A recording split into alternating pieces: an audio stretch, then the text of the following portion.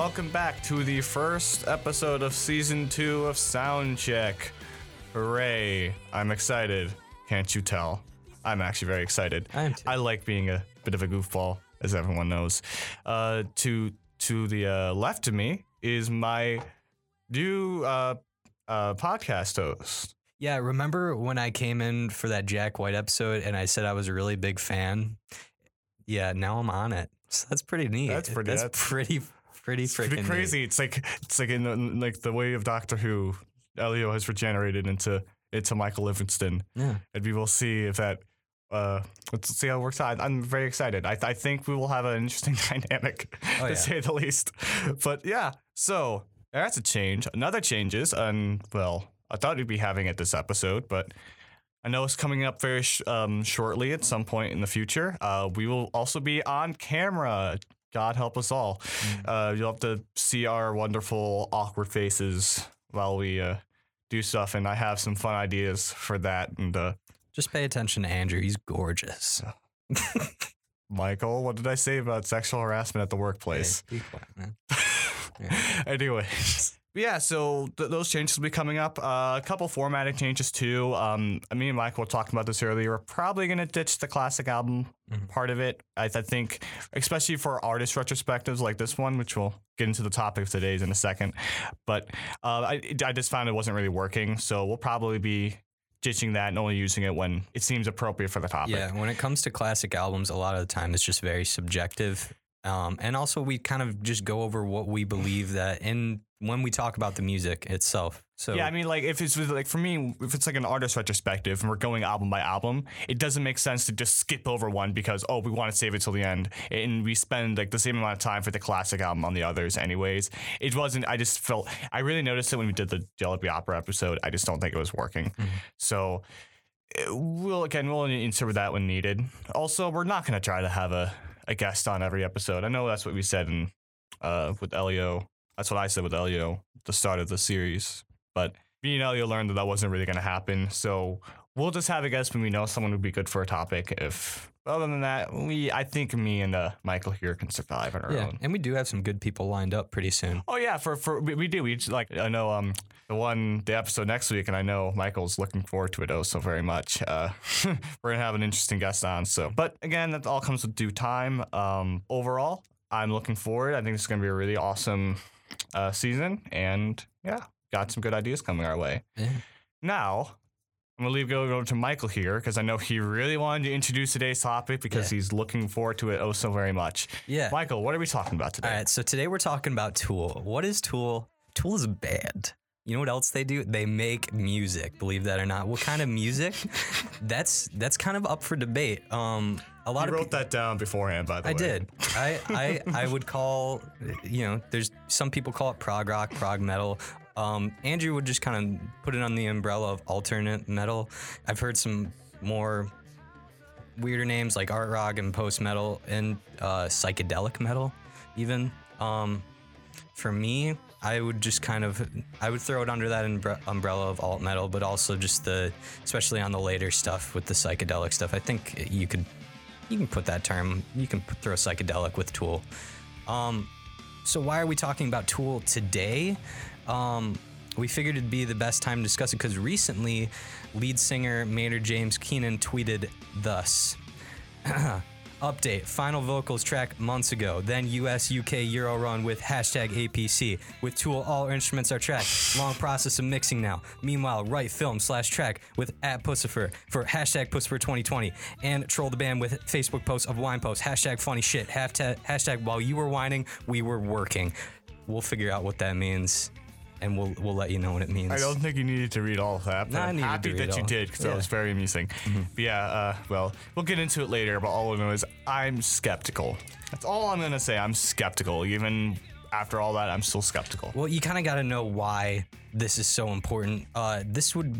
First off, what he's trying to say here is that Tool has a new album coming out possibly later this year, and why that's important is because this would be the first new studio material from the band in over 13 years. Yeah. Well, it's become almost a meme at this point. You know, the whole idea of when's the new Tool album coming out? When's it coming out? And that's kind of been like, it's become essentially the Chinese democracy of our time, you know. Absolutely. So, you know, Chinese democracy forever, like, when is it going to come out? And it finally did, and it was crap. But hopefully this new album won't be crap. Again, I think everyone shouldn't get their hopes up too much. Yeah, but and I want to plug something real quick because I was keeping up with this news because this tweet followed a lot of kind of teasers and posts from the other bandmates all throughout 2018. And if you want to find these posts, pictures from the studios, interviews with the band, I'd suggest visiting the YouTube channel Tool Archive and watching the Tool album update series. This is where I found the majority of my Tool related content. You can also find, you know, live concert videos and then like good quality song and album uploads and just a lot more. If you want to know more about this band, it's probably the best place on the internet to get your information. So just wanted to plug that real quick. They're one of those bands I feel that especially with Keenan, they purposely try to be cryptic with some of their stuff. I mean, obviously this new post wasn't very cryptic, but you know, I mean, they do kind of tend to like kind of beat around the bush sometimes. I think that tends to be a trend with them. So yeah. And if you think about it, and we'll get into more of why, but Tool I think is a really important band to examine when looking at the late 90s and early 2000s. And there's so many different ways you can kind of tackle a band like this. You could talk about the discography and how the sound changes over time. And then you can discuss how each member kind of contributes to the sound and style. And we're kind of going to do like a mixture of all that stuff. Yeah. And just a large conversation of what Tool is, what it means to us, our opinions on the music, and then just predictions for the future, I guess, for this new album and everything forthcoming. I think that's a really good sum up of what we're talking about today. So before we start talking here, I think it's going to become very obvious here that Michael is between the two of us, and Brent's here too, by the way. You can say hello if you want to. Hello. There you go. You're sitting there awkward. I didn't want to feel like 8 minutes in. Hello. Yeah. We're gonna let him chime in on some of his opinions because he has opinions too, and he'll probably break Michael's heart here because Michael, between the three of us, by far the biggest Tool fan here. I knew a lot of Tool songs, but since a lot of it, partly because their stuff wasn't digitally available, and especially when I was getting into music, the only album of theirs I really knew was Anima, because that was in my dad's CD collection. That's when I discovered it. So I'm coming in here with a lot less knowledge and experience with Tool. After listening to their full discography for this episode, I kind of I formulated opinions, and and overall I can't say I'm a massive fan of them now, but I like them, but I had my issues with them too. Yeah. So all of which will become apparent later on. And I'll explain myself as well because it is true. I consider myself a fan of Tool and their music, their aesthetic, everything that comes with them. But I think there's a lot of degrees as to where you can place yourself in the fan base. Because Tool, you can talk about the fan base of this band for hours and just. I think a lot of that kind of spills over into my distaste of the band. Oh yeah, honestly, fan base has so much to do with whether a band can make or break, and that's one of those things that it's hard to avoid. They do have one of these kind of fan bases, and if really wish we had video right now because for those who can't see, I'm making a jerk off motion. But yeah, I would relate. You know what? I made this discovery last night when kind of researching. Is like I would relate this band's fan base to like the Rick and Morty fan base, to where it's like you can't have your IQ's too small to understand this kind of stuff. If you don't like Tool, it's kind of the Rick and Morty of like dad appealing metal, in my opinion. Sure. Or they're the like the Chris Angel Mind Freak. Yeah. of that whole wave of bands. Even if I identify as a Tool fan, I can't deny that fact where it's just like this is how I recommended Andrew find music. I say look up the hits on YouTube, go into the comments. The first comment you're going to see is a pretentious Tool fan saying that this song, this deep cut off of a record is somewhat better than this hit, and that's how you're going to find the deep cuts, and that's how I found the deep cuts. Fibonacci sequence too. Yeah. Oh my God. Somewhere they'll talk about the Fibonacci sequence, or they'll make it in the comments. I did catch that, because I looked at, because I was just curious. I was looking through all like the Genius for all the like the Genius pages for all these albums. I was looking through the songs, like they were like all the songs were just full of like annotations and these like the explanations, like this is all the deep meaning of this song and everything, blah blah blah blah. And again, I shouldn't say I actually did enjoy a lot of the lyrics that I got from Tool, but like I definitely get that vibe from this fan base. That not overall. I know there's just it's not like everything. It's just a lot of these crappy rotten apples that kind of ruin it for everyone. But it's simply just it's not an approachable fan base, and you really have to tiptoe around it in order to really experience the music in the proper context and like really feel like you have a personal connection with it without identifying with all these dickheads. It's like and like that. I have a lot of experience with that. Getting with like more niche pockets of like DIY and stuff. You definitely encounter that, but the thing is like you still find bands, in my opinion, that kind of justify you like seeping through that and like taking all that crap and all that shit of the community. And for me, like I just sought out Pussifer 2, that other project. For me, like I think I understand the appeal of Tool because like I kind of grew up in like a classical background and I was around a lot of classical musicians from like 4th grade till 10th grade probably, and like percussionists, bass players especially, and people that played the triangle. Like they would teach you like for 10 minutes like the proper way to play a triangle, and but these people were always Tool fans. Like nine times out of 10 they were also hardcore Tool fans, and I think it's because it appeals to that like deeper meaning. They really get off on that idea of like complexity, this almost like kind of like math approach to music. And again, I understand that, but it's not for everyone to approach music in that same way. But if you want to start with lyrics, I think that'd be an interesting point to start off on. Like, kind of going off of Brent's point here, I think not a great comparison, but hey, I can always find a way to shoehorn them into every episode if I wanted to. You can kind of say that about Bad Religion almost lyrically, certainly not musically, because they don't try to go for the whole Fibonacci sequence. Like this is technical, it's punk rock. It's not that's not happening. But lyrically, yeah, they've been dubbed the Source Rock because they just look at their lyrics, like Suffer and Onwards. Like they throw in a lot of words that you have to look up in a dictionary, or that's the reason why it's called thesaurus rock. Because everyone says you have to have a thesaurus next to you in order to read into Bad Religion lyrics or whatever. You kind of have some of that pockets of not only that fan base in there, but just the sense that you have to go for deeper meanings, because they're never, very rarely, like especially passed on for their album Suffer, or Bad Religion ever like straightforward with the lyrics. And I definitely got a lot of that when listening to Tool. They would use lots of different things, like Stinkfist, for example, used fisting to make an overall point about like this is what I saw in Genius, and I can kind of see from there and tell me if I'm wrong, but the point that I got from it was everyone's going to extreme now to to whatever, everyone's look at all these, I guess, internet challenges, kids, I'm gonna sound like a complete baby boomer here, but I don't care, all these internet challenges kids want to do today, and they're doing all this stupid shit just to get that adrenaline rush, and the fisting point kind of can be literal for that point too, but everyone's going to extremes today, and I thought that was actually a really interesting point. You want to know what I think about that song? That's a song about fisting. There is no other context with it. Really?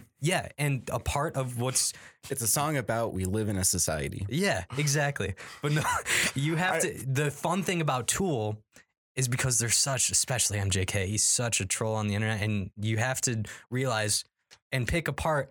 There's so much comedy in this band's writing. You have to pick and choose. No question. Like, obviously, you look at Stinkfist, and there are funny moments in that song.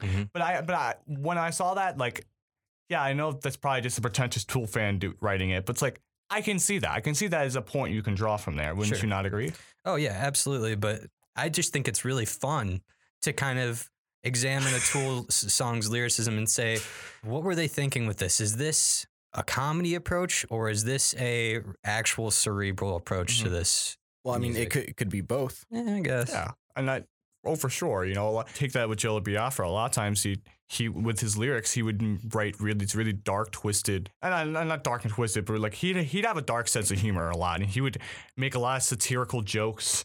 lots of like even sometimes questionable jokes about really dark and disturbing subject matter. But he did that to make the topic at hand more, I guess, approachable, and I think that's a really genius way of doing things. Yeah, I was watching this documentary and he was talking about like listening to like Alice Cooper and everything and taking like the blood and vampires approach and making it less about like gargoyles and stuff and about like police brutality. Yeah. Like, I think I saw the same interview. And I remember watching that as a kid and being like, that is such a cool way to look at life and like just like look at those things and take that in. I mean, Jello made me hate Halloween, the holiday Halloween. I mean, I love the song because not only their song Halloween is pretty much all about what you said.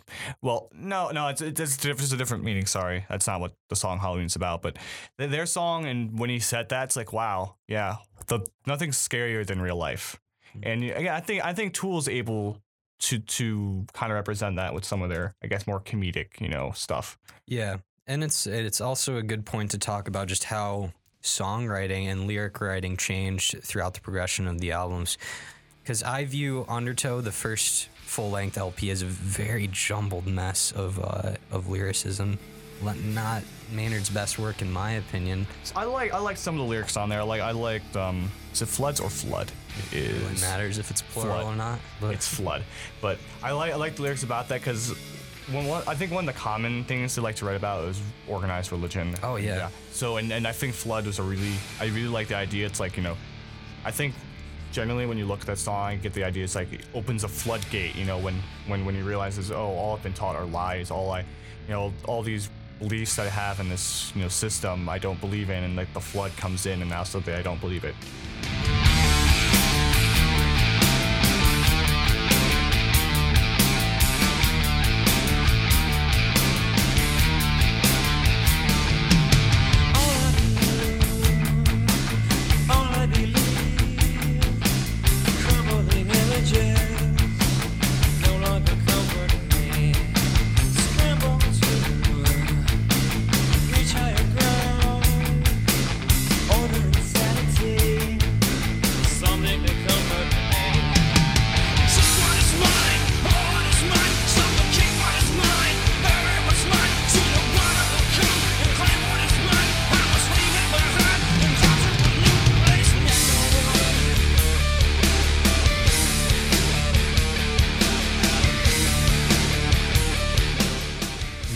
Issues with that song, but we'll get to it later because it's not really with the lyrics. Yeah, I view especially on the first two records, Anima and Undertow, the Maynard kind of, I can already tell right away that Maynard had poetry written before the music was completed, and he shoved the poetry in there to mesh with the music. He didn't hear the music before he wrote the lyrics. Oh, I can see that. I did read somewhere. I feel like a lot of people approach lyrics that way, though. Yeah. Oh, yeah? I feel like that's too obtuse. And also, and correct me if I'm wrong, I know I read somewhere that when going into Anima, maybe it was something, I think it was Anima, though, that Maynard said that, he'd written all these dark topics, like on prison sex and tolerance and whatnot. He just says, I wrote all these really dark songs, but I wanted to still kind of write about them, but kind of put a more hopeful spin on it all. And then that's what his idea was going to Anima. I remember reading that somewhere. Do you get that at all from Anima? I don't really know. The point I was really trying to make was just that obviously a big mechanic of Tool is that the fact that they, write and sing in a lot of very odd time signatures. And I feel like a lot of the verses are just so not well put together. Well, I think the point I was trying to make with my point was that I think if that is the case, I might be remembering it wrong, but I genuinely the take I got from that quote of his. But I think there was some planning going on with the lyrics and how we wanted to represent these topics.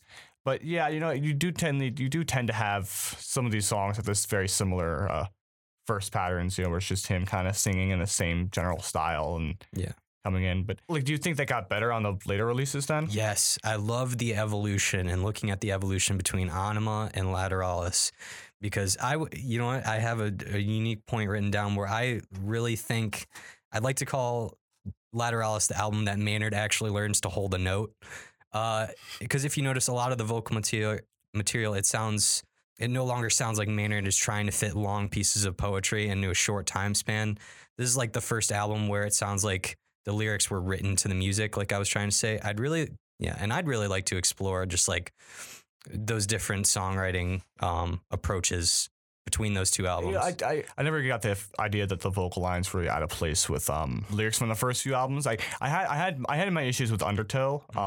Not really to do with the lyrics, mainly with the production. I thought overall like that's the album sounded kind of the weakest and the muddiest between the two, which it's kind of to be expected because that was their debut. But when you say he was able to learn how to hold a note on the latter two, I can see that a little bit more. I think he was definitely a more polished singer when it came to 10,000 Days and Lateralis.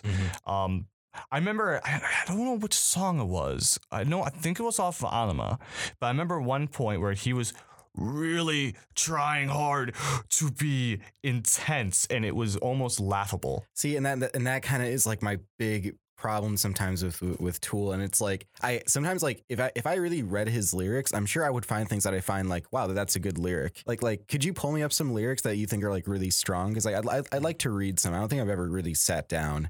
I have one verse written down here from the title track of Anima, just kind of to summarize the theme of the song about like Californication and the whole thing. Like you could say this is not very introspective or whatever, but it's just like, fret for your figure, fret for your latte, fret for your lawsuit, fret for your hairpiece.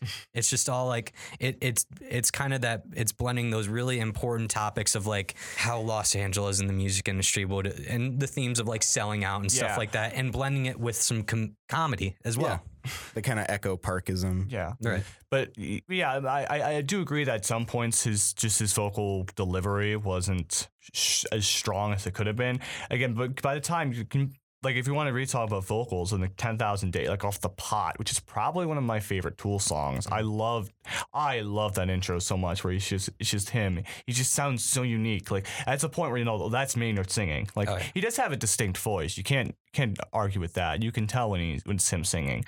But yeah, I think I can agree. I'll concede that he definitely sounded more polished on the last two Tool albums. I wouldn't say that I can't go so far to say his vocal melodies or the lyrics kind of felt out of place with the music. Because I mean, when I listen to something like Hooker with the Penis, and if you want to talk about great lyrics, there are some great finds in that one.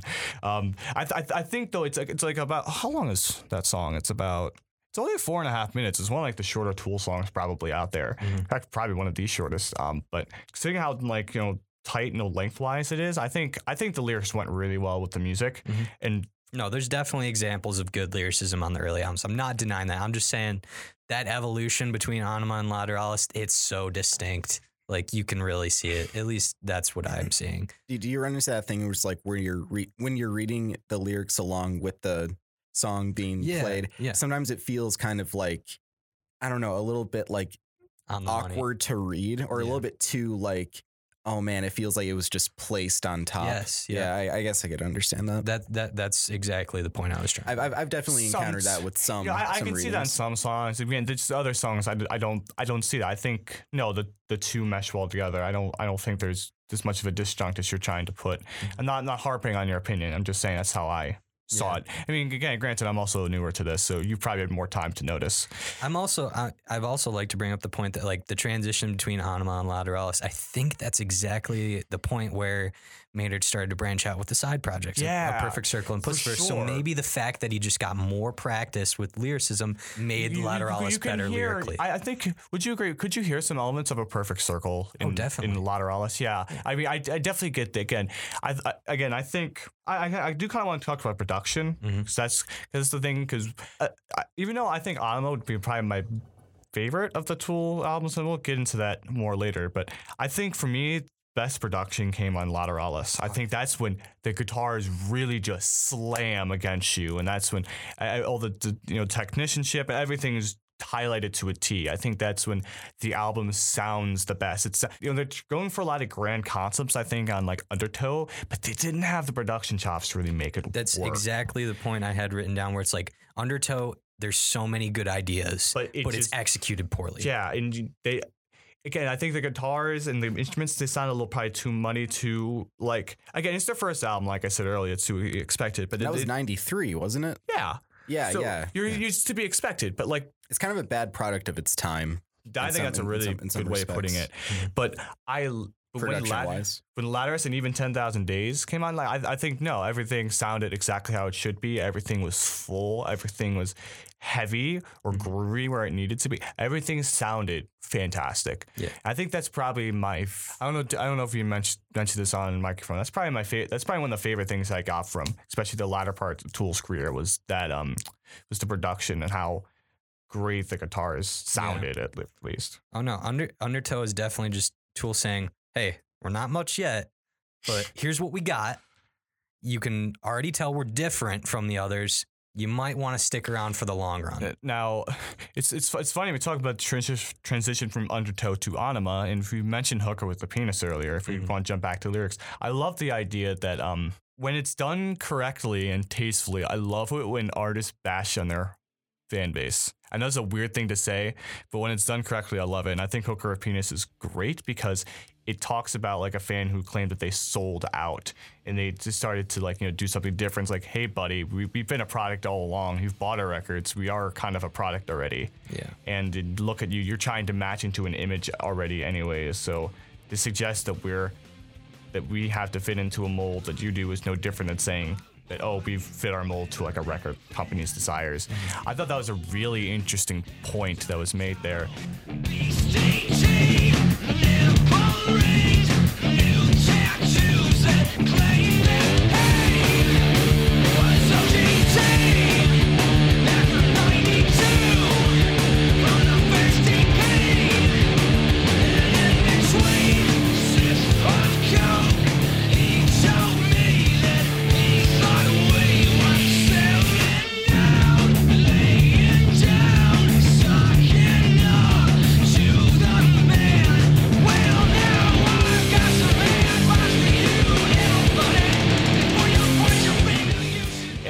Honestly, I don't really see much of a sellout transition between those two albums. It's like, Oh no. one, like I think if anything, they got more ambitious on Anima than it did Undertow. I think that song was thrown in there, and I really don't think those viewpoints were around in that transitional period. I think that song was written in that context to fit with the rest of the album's themes. Because Anima is completely just an album talking about selling out the LA. I mean, come on, the lyrics is like of Anima is like hopeless and hole here in LA or something like that. It's just but you can't. I wouldn't be. You wouldn't be surprised at all if someone had that conversation with Maynard, because it seems like so.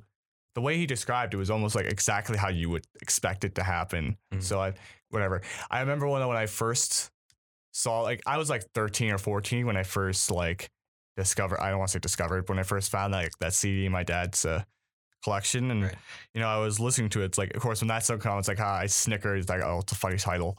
And I really didn't get what it was about, because the whole idea of selling out and the image of like the metal scene in the 90s wasn't something I was aware of.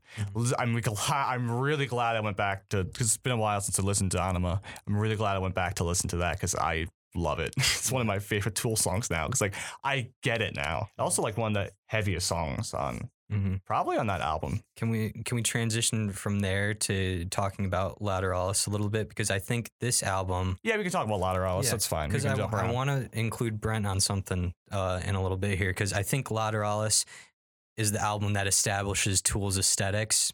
Yeah. With the introspection, the cerebral kind of like eye-opening. You said psychedelic, and that's the way that I always perceive Tool, as a much more psychedelic hard rock band. I don't know if I agree with that though, because or like a psychedelic. No. I agree that they're like a psychedelic band. I don't know if I agree with the fact that Lateralis is where it started. I think Lateralis is where the aesthetics were defined. That's what I'm trying to say. Is like that whole thing of just like introspection and the third eye opening thing. That's all Lateralis. Even though there is a song on Anima called Third Eye. I'm trying to say that Lateralis is where it's capitalized. So I do agree that like Undertow definitely has more like I guess 90s metal like sounds to it on it. Almost grungy at times. I think Yeah, I can kind of And see then that. that really and it even had a turned bit me of like, off. I'm not saying this an insult, it did have a bit of like new metal to it, Undertow almost did, in a sense. But, you know, but like even Anima had like, you know, 40, and think of like songs like 46 and 2, you know, that, I mean, that opening bass line, it's like essentially just a tripped out bass. That's, and I love it for it. And I guess, and to say that there weren't like concepts, I mean, granted, I found them all kind of pointless, but you know, think about all like the interlude tracks that they had on Anima there as well. Granted, a lot were on Lateralis as well, but you know, I guess defined is a good way to put it, but like I can't say that I wouldn't give all that credit to the Lateralis for defining their ideas of like concepts and introspection. I think a lot of that came from the previous album as well. Well, I think that whole thing with like the introspection, that's just something I've never been able to get with Tool, because like when I try to listen to them through like a psychedelic lens or something, which is like I think that's kind of how it's supposed to be perceived somewhat. There's other bands that also do that I like Soundgarden, like Super Unknown. I love that album, and to me that has a very psychedelic feel to it. Yeah. And Yeah. I can see that. the one thing I really like about that album is that sometimes it has some kind of like off-kilter groove to it, but it's really cerebral in that it's really direct and kind of simple too. Especially songs Musically or lyrically? musically. Okay, I can see that. Like especially songs like 4th of July. That is such a cerebral, like doomy, I would even argue slow song. I would even, well, maybe not like for the same reasons, but I would argue if you want to talk for the weird, like psychedelic kind of stuff, I would even argue the title track would be a good example. It's like a faster up, more like louder rocker song of it, but it is kind of that same effect, especially with the lyrics. The lyrics really kind of offset. It's the most underrated song from them, by the way. So my problem with Tool is like I feel like sometimes the musicianship being so grand prevents me from having that like cerebral psychedelic like experience with it, because I can listen to like Muslim Gauze and have a really cerebral experience because it's more like musically cerebral. It's more musically kind of like temporal and slow and kind of, at least in my opinion. Yeah. I'm just asking, like, do you think they could be both psychedelic and cerebral, but also being grand and epic? Because I mean, probably. I mean, like you probably say that with like, because I think Tool is able to do both. I mean, in my opinion, at least. I'm sure that there are examples out there of like very progressive and technical musicianship giving people that kind of like euphoric psychedelic experience. I think it's just like there's a point where it just turns me off. And I don't know. Sometimes I wish Tool would just be more direct, especially in their riffs. Sometimes I feel like the riff just gets so clouded in itself. Yeah, I get that. It really prevents me from like just grooving with the song. Like I talked about Helmet with you before we started recording, like, or Primus.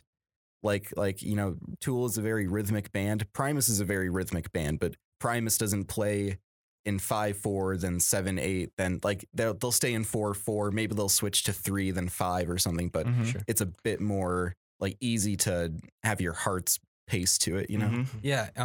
And I'd like to get into more about the individual components of the band, because I mentioned earlier that my least favorite part of Tool is the guitar work on it. My favorite part of Tool is the rhythm section, because like you said, it's a very rhythmic band, and I have this controversial opinion that Danny Carey and Justin Chancellor are the best rhythm section since Geezer and Ward of Black Sabbath. Like in metal or just in period? metal? Okay. Yeah. So yeah.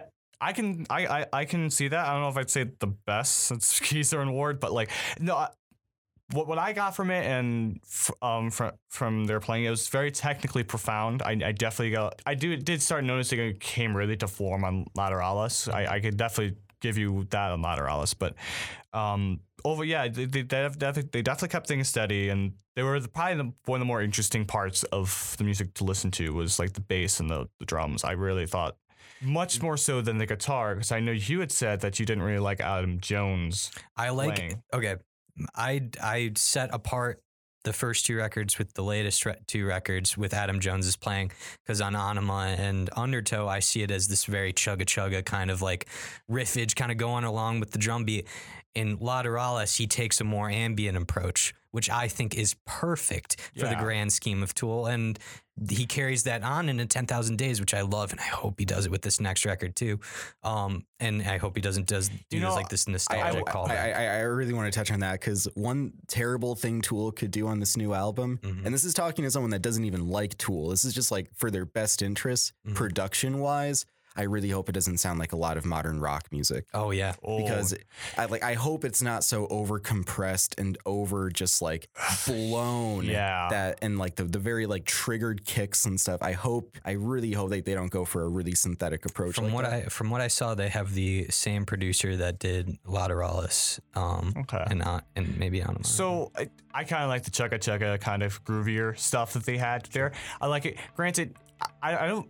When I listened to it, he was like tied like the least exciting thing overall to listen to. Like I really like some of like the ambient stuff I got from Lateral. I love that too. I loved both. Tracks like Parable and Parabola, that's perfect example of that definitely. ambient stuff. But like here's the thing. Here's the thing. Like in the end, especially if we're talking about metal, I'm a riff guy. Straight through and through. So when I even like bass riffs like 46 and 2, I can get into that. I loved the opening to Jimmy because it has a really, I think it's almost like a stoner metal song when that first starts. It has that really, it's really good. And just how crazy heavy Hooker with the penis was. But I don't know how many times I've said that phrase in this episode. It's a fun thing to you're say. quoting a song. Quoting just a quoting song. a That's title. what I'm doing. That's all I'm doing. Don't. Someone's gonna make like a out of context compilation of me one day. No, It's I'm gonna be really bad. gonna make a compilation of you bringing up Bad Religion every episode. Please. I'm gonna do that. I'd love to see I've that. been last season. I was very good. I was very tame on that. I was. You know what? I think with Adam Jones though, and just kind of the whole, I think he kind of leads into probably the biggest problem I had with Tool, and it's kind of the point I really wanted to make during the last part of the discussion. I like long songs. Don't try to take this out of context and say that I don't like long songs. I do. But Tool songs, and especially the albums as a whole, are too damn long. They're sorry, they just are. Because here's what I think I discovered. I like a Tool song by itself. I can handle one or two at a time. It's like, yeah, that's a really enjoyable experience. As a whole, I just can't listen to it. Like these albums, maybe apart from Anima, these albums dragged for me. They really did. And part of it is because I don't think some of these songs did, like The Pot or Rosetta Stone, I think were great examples where they did kind of deviate within the song. But then these really long songs, like, hold on, let's see. I don't think Zombie needed to be 7 minutes. I don't think even Third Eye, I don't think really justified the almost 14-minute length it had. I think some of these songs could have been cut short and they would have been much better. Flood is a great example of that because the intro, I think was supposed to be the intro to that song, was this weird long like guitar drone that leads into like the main rhythm and like the vocals of the song. That was literally over half the length of the song.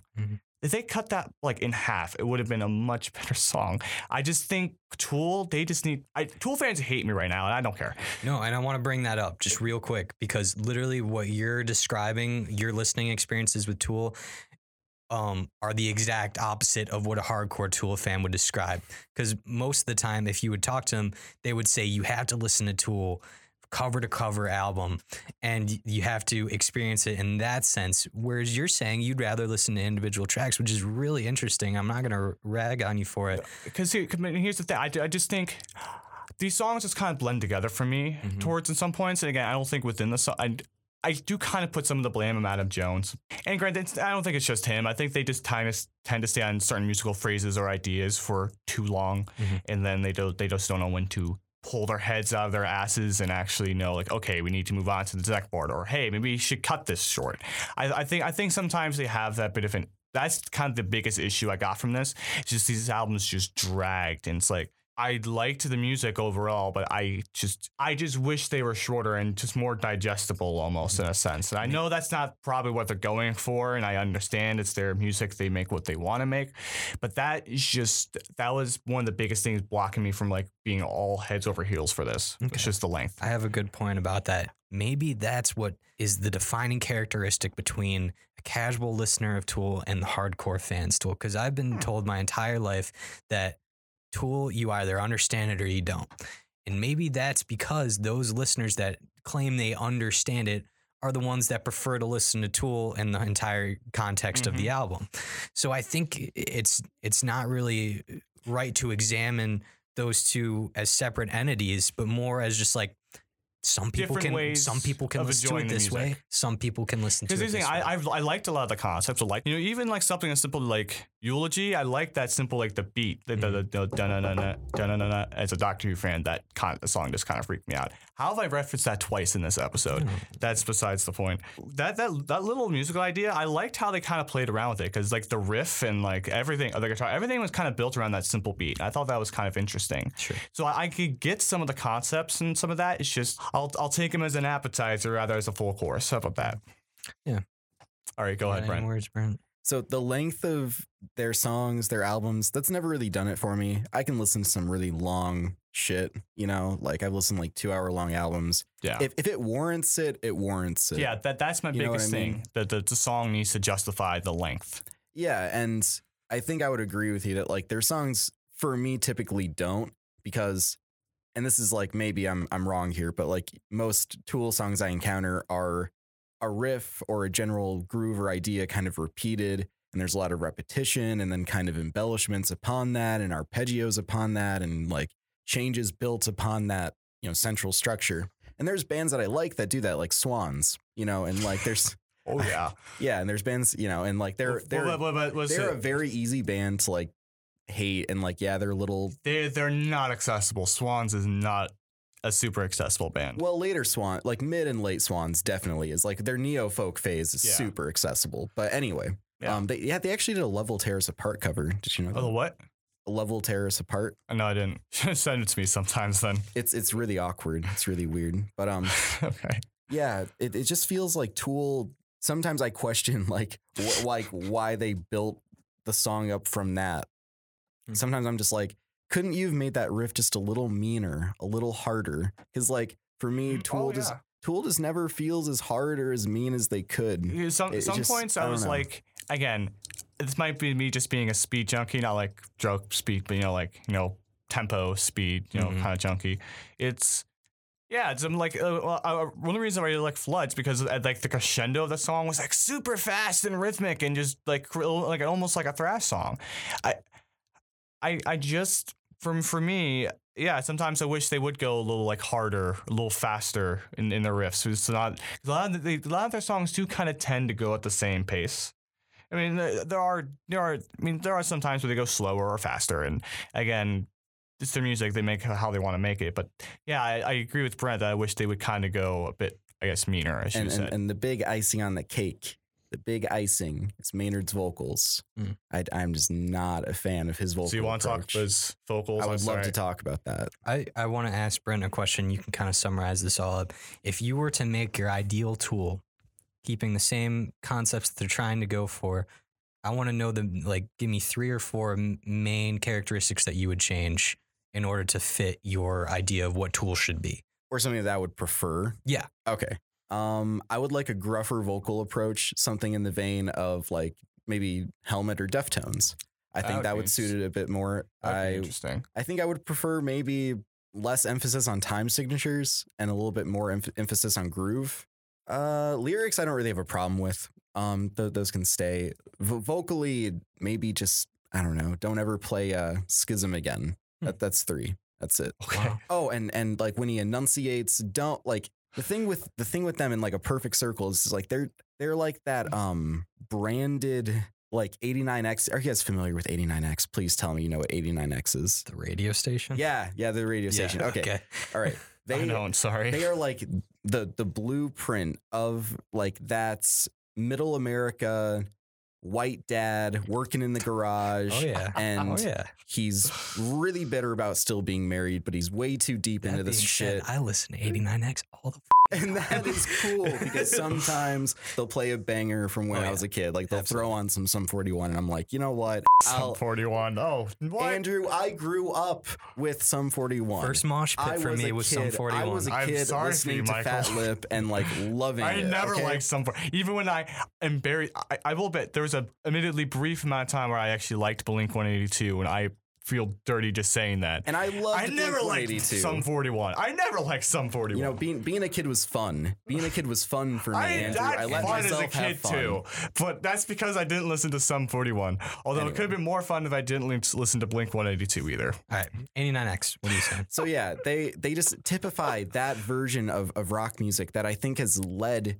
to just the horrible state of rock music now, where we have so many just horrible, like the Volbeats, the Five Finger Death Punches. I think that they did set a little bit of a precedent to where the Overton window for people's like wanting to listen to music, especially rock music, and what they're willing to accept in rock music. Tool kind of helped those bands be more accessible to now, where it's like it's just this weird pocket, and I feel like they really contributed to it. First of all, don't you slam Volbeat again. Volbeat is the worst band. Oh, they are horrible, Andrew. There are metal bands today that are a far worse, even if you don't like Volbeat. There are name one that is worse than Volbeat. Five Finger Death Punch is worse than Volbeat. I would disagree. Memphis Mayfire is far worse than Volbeat. Are you kidding me? They're like a mallcore metalcore band. Yeah. Not even apples and oranges. Still, Hey, can we talk about Tool? I'm sorry. I had to defend them for a second. Okay. But to go off your point about Tool and like setting that, I don't think I can't really see Tool really setting that standard. And this is where I'm gonna start to sound like one of those pretentious Tool fans. But no, I think they were a bit too, I guess, unique sounding almost in a sense to really like in some aspects to really like set that kind of standard. I think post grunge and perhaps new metal too were much more responsible for that kind of rock music to be standard than Tool ever would be. Okay, what Sublime did for pretentious guy in drug rug sweater with an acoustic guitar coming to the party, Tool did for pretentious metal guy at the party that talks a girl's ear off about some band that he really likes that she's never heard of. And for me, Tool is just like the poetic constant to that. They're just always there. I can see that. I can agree with that point more than I think it set the stage for shitty radio metal. And I wouldn't care if they were good. That's just the big thing for me. It's just like I try so hard to get it. And I feel like if I just like I grew up listening to Korn, and like I still have that like nostalgic love for something like Korn. Yeah. I feel like Tool are one of those bands where I needed to experience it in that time of my life where I was like the sponge looking to be filled. You know what I mean? Can I share something real quick? Yeah. I want to share a little anecdote about when I first heard Lateralis, right? Yeah. Because I think what you were saying is like if Tool came to me at kind of the right time. This was the summer before my senior year. I remember being like the hottest days of the summer. I just worked like an 8-hour shift at my old job. And it was one of those nights where you like try to sleep under a blanket and you die of heat stroke. And like, so with like 3 fans running simultaneously and like window open, I laid down in my bed, spread eagle, and put on Lateralis and kind of just like fell into this weird state of like, I wasn't fully awake, but I was conscious enough to like make out the music and the details. And I listened to it front to back. And I remember waking up the next morning, like hoping to God that the music I was listening to was actually real and I didn't dream it. And like, it's those scenarios that come up even with the worst music. If you're listening to it in the proper context, you're going to like it.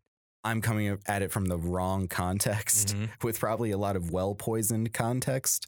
So I really can't knock it. If you love Tool, you love Tool. Oh, yeah. Love Tool, and hope this new album is good for Tool fans. Anyways. Good transition to what we're going to expect. Yes, and then can we rank each album? Absolutely. So I know, did you want to go over like which each artist, or do you think we went over what each member? We kind of covered that. Really what I would boil it down to is Tool is a very rhythmic band. You know, the unity between Danny Carey and Justin Chancellor, I think, is one of the best. And even if you can't say it's the best, you can say it's good, because the way I can concede to that. Chancellor's mid-range bass, with the hammer-ons, very technical bass playing, combined with the very primal and prehistoric drumming of Danny Carey, it's just a perfect union. It's a match made in heaven. I want to ask Michael something. Are you familiar with a lot of music theory? I play guitar. so I know a little bit about it. I know the very basics, but I never I taken a have music tried class. for years to understand it. Does it interest you at all? Oh, absolutely, yeah. Are you familiar with Adam Neely, the YouTuber? Oh, I do watch a lot of YouTube musicians though. So okay, shouts out to Adam Neely. He's a YouTuber that does a bunch of music theory videos that are really good. But I'll check it out. I was going to ask you, it's like, because that's something else I hear in a lot of Tool fans, that like they break down the music in that kind of like what they're doing. Like there's a lot of hammer-ons, there's a lot of arpeggios and stuff. Like when you're listening to it, are you the type of person where it's like, oh, I like that harmony's cool, or that progression upward sounds like that? Like, are you really dissecting it when you listen to it, or do you just kind of sit back and just take it? You know what? I feel like I do a little bit of both. And if you ask me that question at the end of this semester, I could give you a lot better answer, because I'm in that music listening class, Oh, the right. 114, right? Where it's kind of just like, that's what it's all about, is like learning the dynamics of music and stuff Right. like that. But to sum it all up, yeah, I think I go half and half on it, where it's like I can understand what it is in a player's concept, but I can also see it from a listener's. I mean, that's with good. all the time signatures, all the way they try to do that technicianship. Yeah, I can see Brent's point that this might be like perhaps the music theory's like major's metal band. Mm-hmm. Or That maybe makes the sense. music theory's like starting point metal band, because then they'll get into like tech prog death metal, and, and then they'll Animals as leadership. then they'll go down that rabbit hole. You try to recommend Oh me yeah, that. I'm totally into Animals as leaders. Tried to give it to There was a Andrew. time in my He life wasn't where in I did like some animals as leaders. He showed me. I was like, whatever. Was kind of my reaction to it. It's not for me. I like Baroness. Show me Baroness. I like that a lot. It was more of an experiment to just kind of see what you're into. I don't mind math rock and math metal. Just like Oh, I love some mathy stuff. Botch. Go listen to Botch. Yes. Listen to some hikes. album rankings, or what do you want? Do you want to go in that first, or No, let's do the album rankings. okay, and then we can talk about what we expect from the new one. So for me, I would rank it Undertow at the bottom, and I think you're probably with me on that one. Mhm. Okay. Anama's number one for me. Latterus and 10,000 Days kind of switch around from between 3 and 2. If I had a gun next to me, I would probably have. You're gonna hate me for this. Lateralis at number 3. I say Lateralis or Lateralis. Lateralis at number 3. 10,000 Days at number 2, and Anima at number 1. And for my favorite Tool songs, it would be between Hooker with the Penis, 46 and 2, or The Pot. Interesting. Are those? Hooker with Penis is a deep cut. Yeah, because here's the thing. What was funny about it's something else I really wanted to mention. Since obviously Tool's never really available on Spotify or iTunes, I never learned what their hits were. Like obviously I saw Parabola a lot with them, or what else? Schism. I heard that one too. I heard Stinkfist thrown out that a lot with them. So it's like I kind of guessed which ones were bigger, but I never knew what was their biggest song. I never knew which one were there. I never learned that, which was actually kind of really interesting, because I learned songs based on like how they sounded. Like I didn't start off with like what's the biggest song. Let's go from there. I started off with Anima, and like okay, I really liked Eulogy. I really liked Jimmy, and 46 and 2. Those ones really drew me when I first heard Anima. So Yeah. No, and we were talking about this before we recorded. It's like if Tool releases their music on a streaming service, and you get that automated feature where it's like it'll rank the most downloaded monthly on Spotify or something like that. It's going to be really interesting to see which ones are going to be up there, because it's really subjective. Mhm. But anyway, my favorites. I'd be with you on Undertow at the bottom, not because I hate the record. I like the record. It's good overall. But going back to what I said, it's a lot of good ideas that are executed poorly. Right above that, I'd throw Anima right there, because I love the lyrical themes of this album. That's the highlight of the album.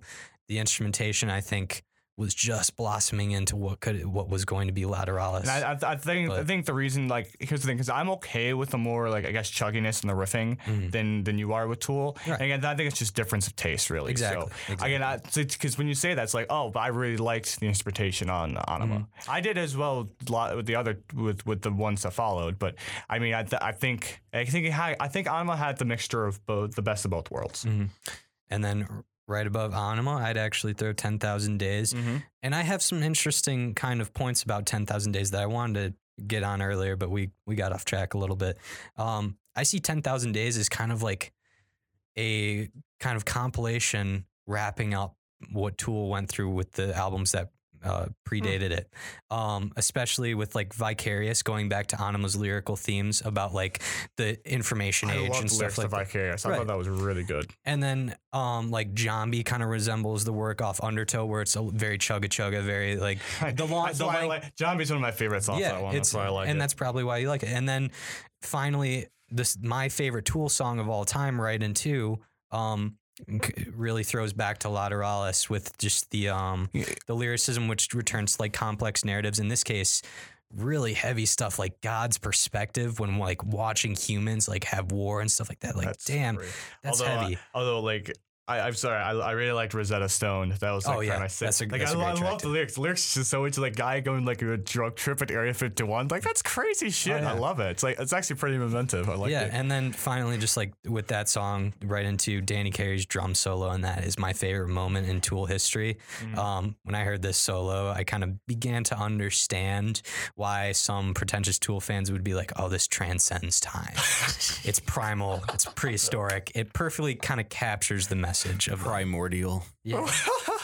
But anyway, my ramblings aside, and finally, I'd put Lateralis at the top, just because this is the peak where the rhythm section's on point. Adam Jones finally understands that the more ambient approach to the guitar is more beneficial to Tool's overall sound. And then I think, even though the lyrics can sometimes be thrown around as pretentious, it really makes you think. At the end of the day, Lateralis is going to make you think. So that's kind of mine.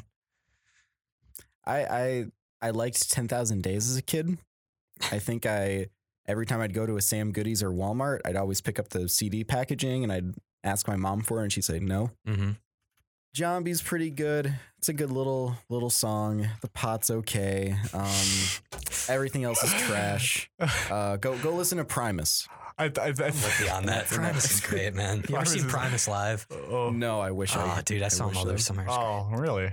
They just have like 4 subwoofers. I can only imagine. It's like Primus is such a weird thing. It's very, very rarely do you ever have like a bassist that's in charge of a band. And it's like you can see that with like Jason Newsted when he got his own band.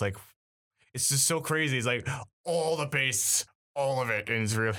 Yeah. I think it's fun. My name is Mud. That's all I gotta say. He's Mud.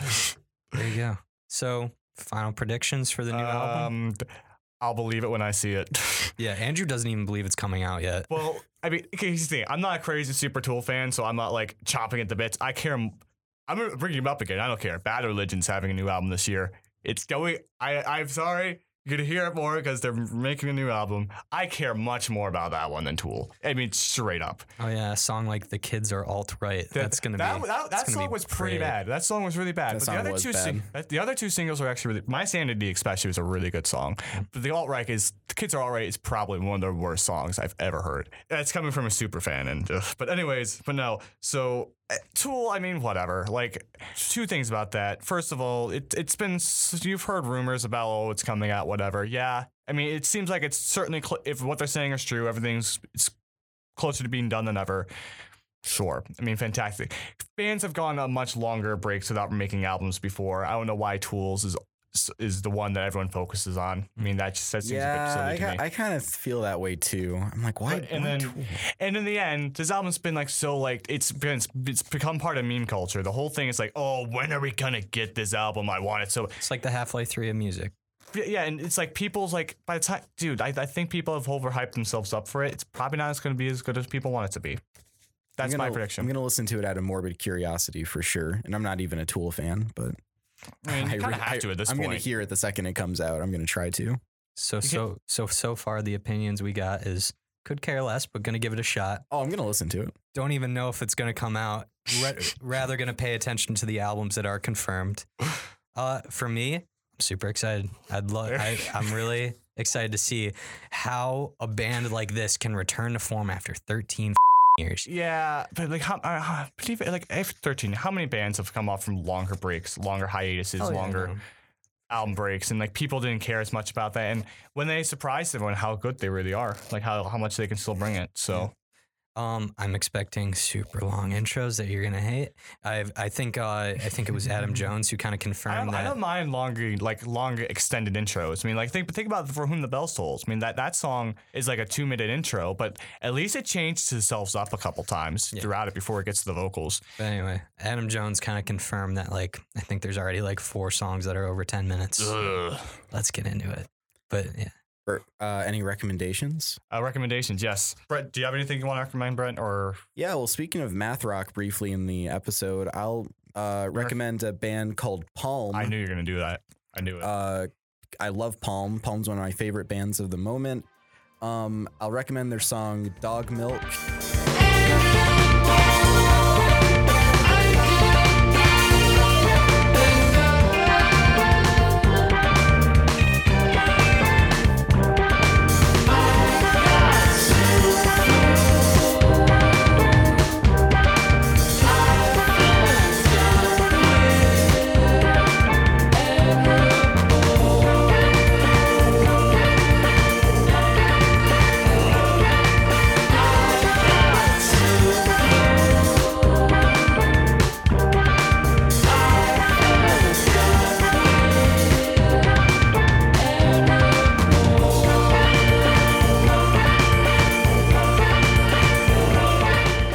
Yeah, the thing I really like about them is they approach math rock with a little bit of like a no wave aesthetic, because there's certain tones to their guitars that are really textural and they're very atonal at times. So you'll have these really jagged rhythms, and it's very, very complex time signatures. I'm really interested. So, in that. and that's one of my favorite things. That's one of my. It works most contexts. Sometimes lyrics and musical tones, not really. But other than that, I love contrast music. Yeah, which is like when it has really jagged vocals against really clean guitars, or it's vice versa. I think it's one of. I'm not gonna mention them again, but other band, you know what I was gonna say, but like I think Melissa, when she came on, she just really likes. One of the reasons why she really likes the Strokes is because I really like Julian's like more jagged vocals against like the really bright guitars that they use. So yeah, and they also use a really interesting like vocal technique where they run their vocals through like a chorus pedal. It just sounds very, very unique, and it makes the vocals just sound like very, very distinct. The band is Palm. Check out the song Dog Milk. That's definitely something I'm going to check out, just really because after listening to Animals from TTNG for the 18th time. Love This Town Needs Guns. Oh yeah, absolutely. Great but like you kind of get tired of the twinkle for a little bit. Yeah, this is not twinkly. It's much more, it's like if the Talking Heads made a math rock album nowadays. I'm definitely into that. I'm checking it out. I'll be the one person that checks it out. But anyway, you'll be the one person. Yeah. No one cares about Brent's opinions but you. Yeah. You want to go first? Go ahead. You go ahead. Okay. I actually have just a track I'd like to recommend because I was kind of pressed for time. I didn't really search into something very. Yeah, I forgot we do this every week. But yeah. I love Radiohead, for people who don't know. I'm a big Radiohead guy, and they just kind of re-released or they put the song "Ill Wind" on Spotify on streaming services, which was previously only available on the CD copy of A Moon-Shaped Pool. It's very good. It's very jazzy. It kind of throws me back to some In Rainbows. Just give it a shot if you like Radiohead. Is it a B-side? Yeah. Mm-hmm. Man, I love In Rainbows. I think that's probably my favorite Radiohead album. Same. And I really liked Moonshine Pool a lot. Oh yeah, same. And this was kind of just a good merriment of both those albums. So definitely give it a shot. It's on Spotify. Just look up Radiohead.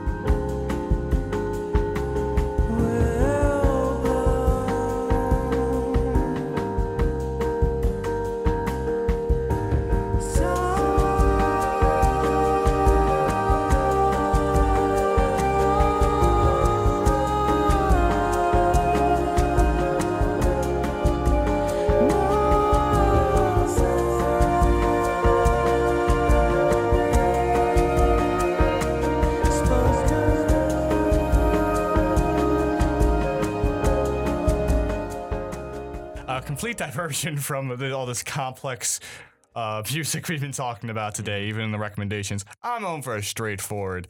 I don't want to say they're not a punk band, but some of the stuff you can describe as, I guess, kind of bluesy punk rock. Okay. That term came in my head. Probably wrong. The band's called Potty Mouth, and they're all female trio, and we'll just call them alternative pop bluesy punk. I don't know. Point is, I think they're really good. Very simple music, but it's really fun. They have a lot of great hooks. It's just why I like them. Their album Hellbent. But yeah, I think that's their only full length album. I know they're coming out with a new one. It's called Snafu. Yeah, it's Snafu later this year, and they already have the first single out called 22. I really like the song, and even the lyrics are kind of charming about like essentially someone's having a quasi midlife crisis at the age of 22, which is it's interesting to say the least. But the Hellbent is also a really good album too. The Spins is a great song off there. The Gap as well. Black and Studs. Shithead's really good one I like. And they also have a good single called Cherry Picking. So any of those are good places to start off with. But yeah, point is I bring them up because they just, like, as of a few days ago, released their new single 22. Check it out. I really liked it. And be looking forward to their new album coming out there, because I thought they had honestly broken up because I hadn't seen anything from them since like 2015, and like, oh wow, they're alive. That's good. So awesome. That's what I recommend. Potty Mouth.